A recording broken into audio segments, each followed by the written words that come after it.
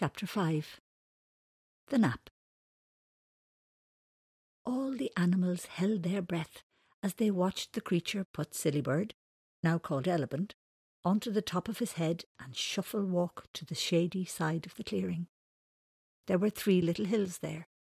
The biggest of the hills, the one in the middle, was taller than a man and about as wide as a garden shed.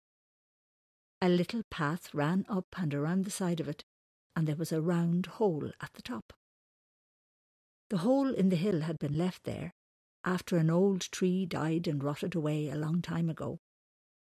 It was full of weeds and sticks and stones and smelly muddy water for a very long time. Elephant sat proudly on Mr. Wisscockley's head and looked around him as they shuffled along. The rabbits in their burrows and the squirrels on their branches and the birds in their nests were all watching him.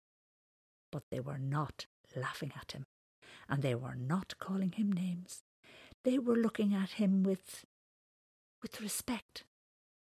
For the first time in his life, he did not feel silly. He felt big and important and brave, big and brave and strong like his new name, Elephant. He liked his new name, and he liked his new friend.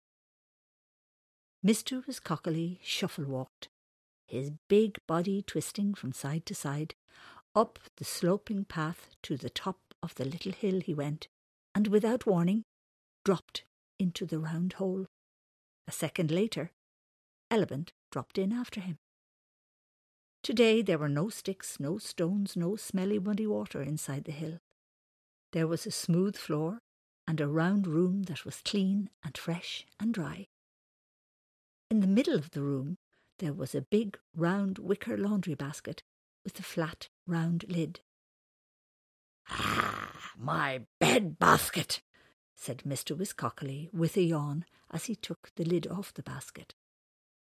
He held the top of the basket with 2 hands, and with a jump raised his long leg, flapped his feet up to his belly, curled his long leg around under himself, and lowered his body down. He fitted perfectly. "Oh, I'm snoozy, slim-damity snoozy. It's nap time," said Mr. Wisscoccally in a very sleepy voice. He reached out with one hand and picked up the lid of the basket and placed it on top. "Ow! Ow! Very heavy. Put away it," said Elephant. "Squash it, I."